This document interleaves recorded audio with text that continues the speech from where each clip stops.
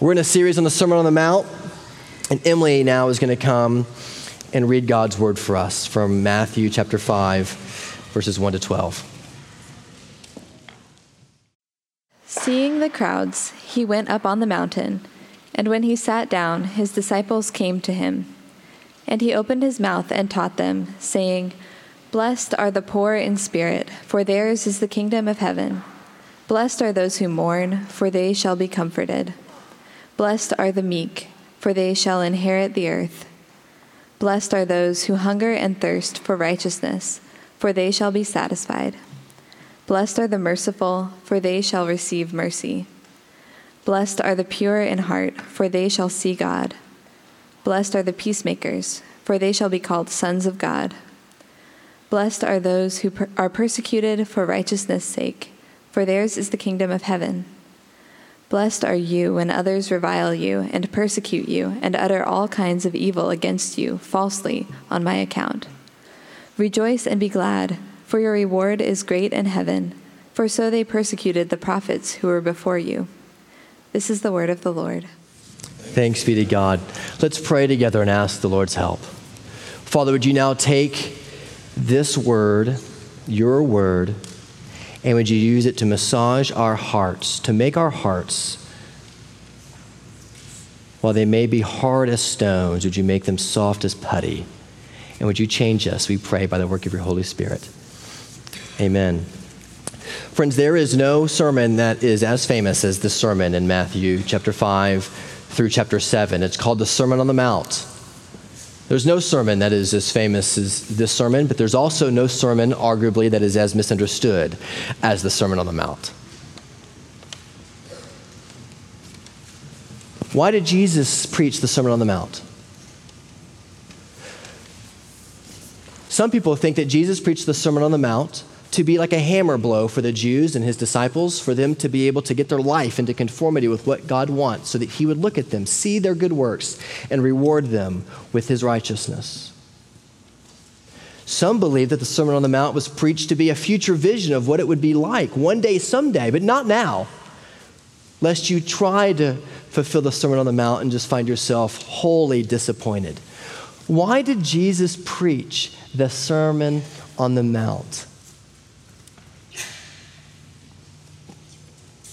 We believe Jesus preached the Sermon on the Mount because it is the clearest picture we have in Scripture to show us as Christians how we are to live in the world now. One commentator, John Stott, said it like this: "There is nothing that so leads to the gospel and grace as the Sermon on the Mount. Nothing that leads to the gospel and to grace as this sermon, the Sermon on the Mount." So, that's true. Let's look at it, shall we? If you lower your eyes to the text, I hope you have it before you. Look with me at verse 1. In Matthew 5, verse 1, it says, "Seeing the crowds, he went up on the mountain." Now, why would Matthew include that little detail? Up on the mountain. What was the point of a mountain? What were the mountains used for when Jesus lived? Well, the same thing that they've always been used for. They're places to go and hide. The mountains were always the place where the outlaws went. They were always the place where those who were being hunted went and hid. You think of Tora Bora. You think of famous mountains in the past that people have gone to hide out in. Here Jesus, Matthew wants us to know very intentionally, goes up on a mountain. Just a generation before this, perhaps even the generation to whom Matthew is writing, King Herod the Great smoked out an outlaw out of the mountains. It was part of the whole Maccabean revolt in the intertestamental period. And King Herod went into the mountains to bring all of the dissenters out and to kill them all. And Herod thought the only way that I can really do that is if I marry one of their daughters and mix the blood. And he did. And then he had every intention to take the last outlaw who was on the run against his kingdom and to drown him in his palace in Jericho. That was the plan. And here, one generation later, is Jesus standing on the mountain preaching the Sermon on the Mount. Why? Because he's an outlaw. That's where outlaws go. And Jesus was an outlaw because he was totally revolutionary in the way that he understood life. Jesus had a completely new system, he had new strategies, and he had a whole new set of results if you followed what he was trying to teach you in the Sermon on the Mount. Any college football fans here? Yes, thank you, yes. So you know how when a coach takes over a program, right, he institutes a whole new system, doesn't he? And so the new coach will say things like, well, the old coach really wasn't into strength and conditioning, but I am.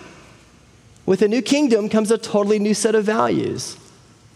Or the coach has all the power. He has a new strategy. Listen, if you practice like this, if you work hard, if you practice as hard as you play, then you're going to get in the game. Otherwise, you're going to ride the bench. He has an entirely new strategy. He also has a new set of results. Either the program is successful, you win games, or it's not successful, you lose. Either those freshmen that come in at $185 become 215 and can run faster, or they don't. Either you take the 3 stars and make them excellent, or you don't. Listen, Jesus comes to proclaim the kingdom on this mountain as an outlaw, on the run, preaching to the crowds, because his system, his strategies, and his set of results are completely different than anything they'd ever heard. So let's look at those 3 things. A new system, a new strategy, and a new set of results. First, the new system. The contours of the entirety of the Sermon on the Mount harken back, beginning with the very first word, to the Old Testament. You remember what Harlan read for our Old Testament reading was, blessed is the man who walks not in the counsel of the wicked, or stands in the way of sinners, or sits in the seat of mockers. Blessed is he. It was a beatitude. And here Jesus stands as the greater prophet, proclaiming a new set of beatitudes. He goes all the way back to Deuteronomy chapter 28, where at the end of the Pentateuch, Moses sets out very clearly, God sets out through Moses, the blessings for obedience in the covenant among the covenant people, and the curses for disobedience. Here Jesus stands as the new and greater Moses, to proclaim to us new blessings in the light of his kingdom. And the funny thing about the system of Jesus is this, that when you begin to read through the Beatitudes, you recognize very quickly that you're either in one kingdom or the other. Like you're either in the old kingdom or you're in the new kingdom. Paul says, for example, in Colossians chapter 1, he says that he delivered us from the domain of darkness and transferred us to the kingdom of his beloved Son. You're either in the domain of darkness or you're in the kingdom of his beloved Son. There's only one of 2 options. Or similarly, Paul says in Romans, for the night is gone, the day is at hand, so then let us cast off the works of darkness and put on the armor of light. You know what it's like when you're up early in the morning and it's not yet day, but it's also not night. The dawn is breaking in. You're putting off the old deeds and you're preparing for the day. You don't put your pajamas on. No, you put your work clothes on. You take a shower, hopefully most of us. You get ready. That's the same way it is with the Christian life. And Paul is saying, listen, the dawn has come for you, people of Owasso, Tulsa, Bartlesville, Grove. He's come for you. Are you dressed and ready for the day at hand? Yes, the sun hasn't fully risen, but it's no longer night for you. Who are you? So the new system, Jesus harkens back to the Old Testament, and he says, blessed are those who are poor in spirit, for theirs is the kingdom of heaven. Blessed are those who mourn. Blessed are the meek. Blessed are those who hunger. Now, what's odd about each of those? They are utterly and completely opposite of what the world tells you is successful, aren't they? Notice what Jesus is trying to say. He's saying, listen, if you're going to be part of my kingdom, then you need to start having values that are completely flipped upside down. Notice what the world's values are. Jesus just comes at him and says, look, here are the world's values. Look, verse 3, the poor in spirit. What's the world's value that competes with that? It's competence. I'm not poor in spirit. I've got it all together. Or verse 4, blessed are those who mourn, for they shall be comforted. Well, what's the opposite? Well, comfort. I don't need to mourn. I've got a new iPad. Have you seen it? It's awesome. Or verse 5, blessed are the meek. Well, the meek are people who are totally out of control. Jesus says, listen, the world values control, but I'm telling you, I value those of you who admit you're not in control. Or verse 6, immediate gratification. Or verse 7, the merciful. Jesus says, I value mercy, but the world values merit and performance. Or verse 8, blessed are the pure in heart. Jesus is saying, listen, the world values selfish ambition. If you need to throw somebody under the bus at work to get that promotion, do it. But Jesus says, blessed are the pure in heart. Verse 9, blessed are the peacemakers. The world wants arrogance. They want success. They want to win at all costs. In verse 10, blessed are those who are persecuted for righteousness' sake. In this world, and I'm so susceptible to this on Facebook and everything else, we try to negotiate our reputation in public. We are fierce about our reputation management. In fact, there are firms, you've heard about them, I'm sure, that you can hire to help you maintain your reputation on all of the social media sites. Jesus is saying to these disciples and to the crowds on this mountain as an outlaw, everything the world values, I am turning it on its head. The world values competence. Listen, they're the ones who don't need to admit God's help. The second group he's concerned about are those with material comfort. They're not sad, they're well fed. The third group Jesus is going after are those who fight for control. They use their energy and their power to maintain control at every turn. The fourth group values immediate gratification. Like they want satisfaction in this world right now. And preacher, you have about 5 minutes because you're losing me. I want to be pleased now. The fifth group is the meritocracy. They don't need mercy. They don't value mercy. Fish are cut bait, bro. Oh, they will, Jesus says. The sixth value of the old kingdom is selfish ambition. We don't care about purity. We don't care about integrity. I want him. I want her. And I'll do whatever I can. It doesn't matter that I'm married. I want him. It's the world's values. The seventh is arrogance. Listen, I must win the prize no matter what. And so on and so forth. You could go all the way through these 9 Beatitudes. Jesus' point is this. There are 2 kingdoms. I'm here to implement a new system. Either you are part of my system, part of the new kingdom of light, or you're part of the old kingdom, the kingdom of darkness. In which are you?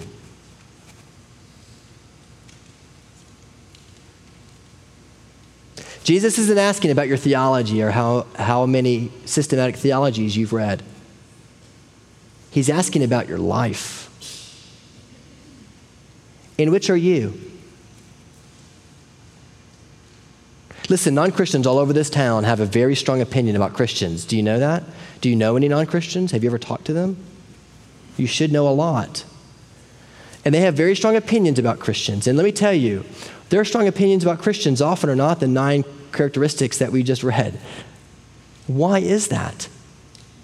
Maybe it's because though we are children of light, we look like children of darkness. Maybe it's because we go to parties with people and yes, we can enjoy a nice glass of wine sometime, but maybe you can't. Maybe you can't because you do not know how to enjoy the freedom that Christ gives us. You get mastered by it. Maybe, yes, we have total freedom to let out our anger and be able to be honest before the Lord, but maybe you have a problem of the language that you say is just not helpful. And maybe you want to talk like that because it's cool, but maybe it's closer to the kingdom of darkness than it is the kingdom of light. I don't know. I don't know what it is with you. I don't know some of you. but in which kingdom are you?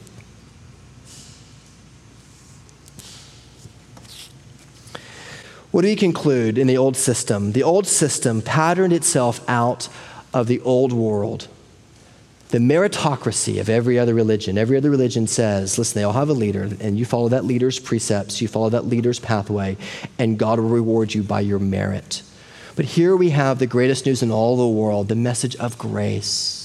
That God gives you what you can never earn. That he sent his only son to earth to die for you, to live the life you couldn't live, to die the death that you deserve to die. And he rose again on the third day so that in his rising you find your life. And he intercedes at the right hand of God the Father right now for you. It's all about what Jesus has done for you. And yet we live as though we still earn our salvation. And we fall back into the same patterns of the old system again and again and again. What does the reversal of values look like for Trinity Presbyterian Church? Or for whatever church you may happen to go to? Tulsa lost 10,000 jobs so far this year. Did you know that? 10,000 pink slips. Now let me ask you a question. Let's say that your name was on the block. You are going to get, and some of you, frankly, it's a scary time for you. And you have the opportunity to save your job if you lie. Will you?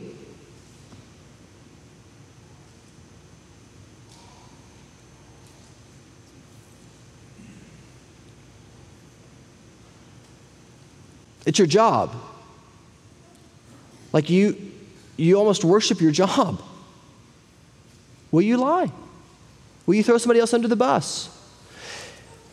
Two different people, they can make two different decisions. One is of the kingdom of light, one is of the kingdom of darkness. Which are you in?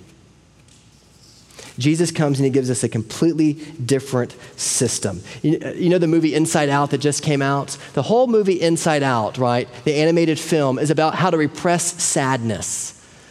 It's a fantastically accurate movie, psychologists tell us, with regard to human emotion. And the whole movie is about tamping down sadness. No, don't be sad, don't be sad, here. No, don't be sad, here's a new puppy. Don't be sad, here's something.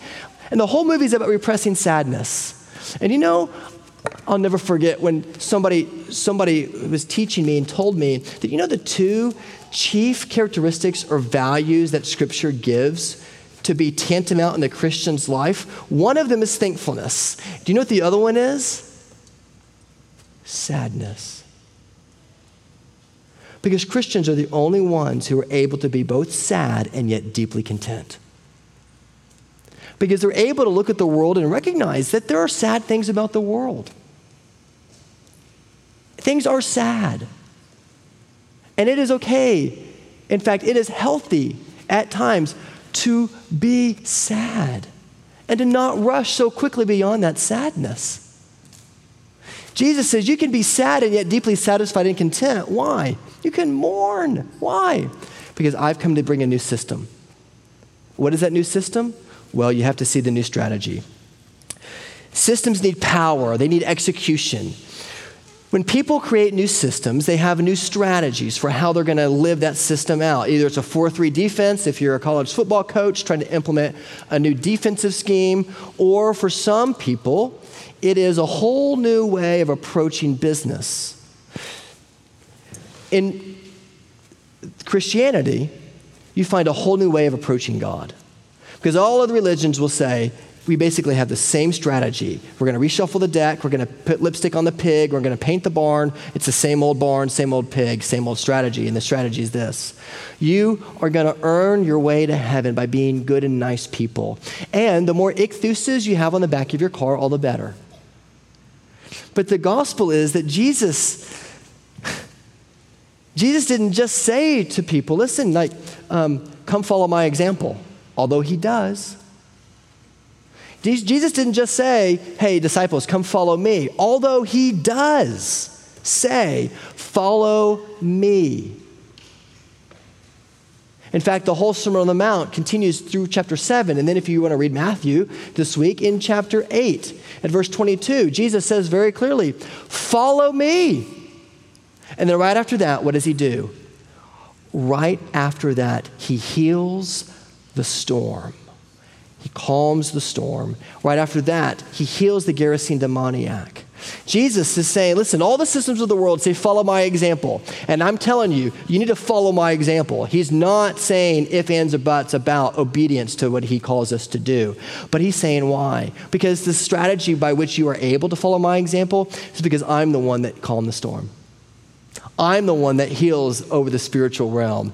I am the one who gave myself for you, who lived a perfect life you could not live, and who died the death that you should have died. In Jesus' system, we're not looking to be powerful. We are looking to the one who is our power, Jesus. And when you believe in that gospel, when you connect to God through Jesus, you have the power and the courage to do very hard things, like be totally reckless with your life in the best of ways for the sake of the kingdom. Because it provides for you an utterly and completely new set of results. Completely new set of results. Like if you get a little extra money in your pocket, the world will say, well, listen, put it away for a rainy day. But as a Christian, you're able to recklessly be generous to other people. Of course, you're going to get taken advantage of at times. But you can be reckless. Why? Because Jesus is the one who provides for you. He is your source of security, nothing else. We want this to say, blessed are the middle class in spirit. That's not what Jesus says. Jesus doesn't say, listen, blessed are the lukewarm who live in the suburbs and who love to go to church and think it's cool to go to a new church plant and want to tell people about it and it's fun. No, Jesus is saying, I want you to live your life as though you believe the gospel in every area of your life. From the way that you write checks or you swipe debit cards, sorry, old illusion, to the way that you raise your children. Do you do it under the banner of his love? Because he loves you. Jesus couldn't sing over you any louder than he already does. We sing in public worship because it's the picture of Jesus singing over his church. And we want you to sing and we want you to teach your kids to sing because it's a picture to everybody who hears your voice that Jesus is singing over you his love. There's a totally different set of results in the new kingdom because you are driven by something that is not of yourself. It is an alien righteousness that has come and that is yours. Listen, God does not force his kingdom, one commentator said, upon anybody. He doesn't force his kingdom upon anybody, but he gladly gives it to all who know they are losers without him, and they humbly seek his help. Do you know that you are a loser without Jesus?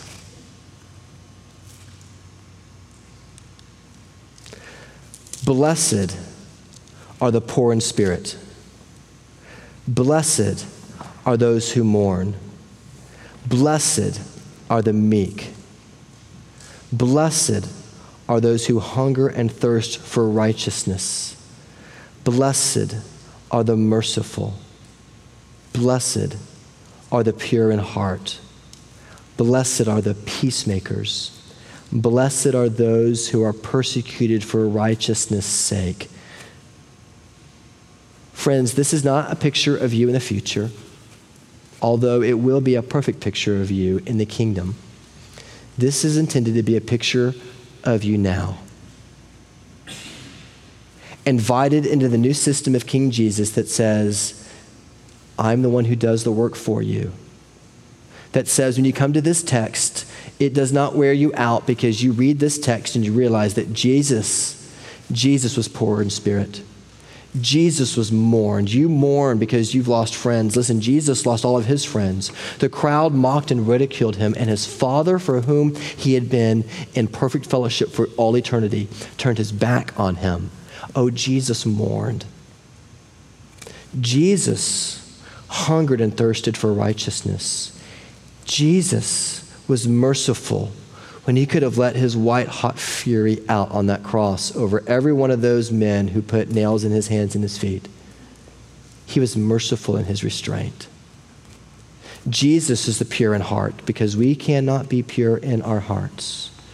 Jesus is the peacemaker bringing us and God together. Jesus was the one who was persecuted for righteousness' sake.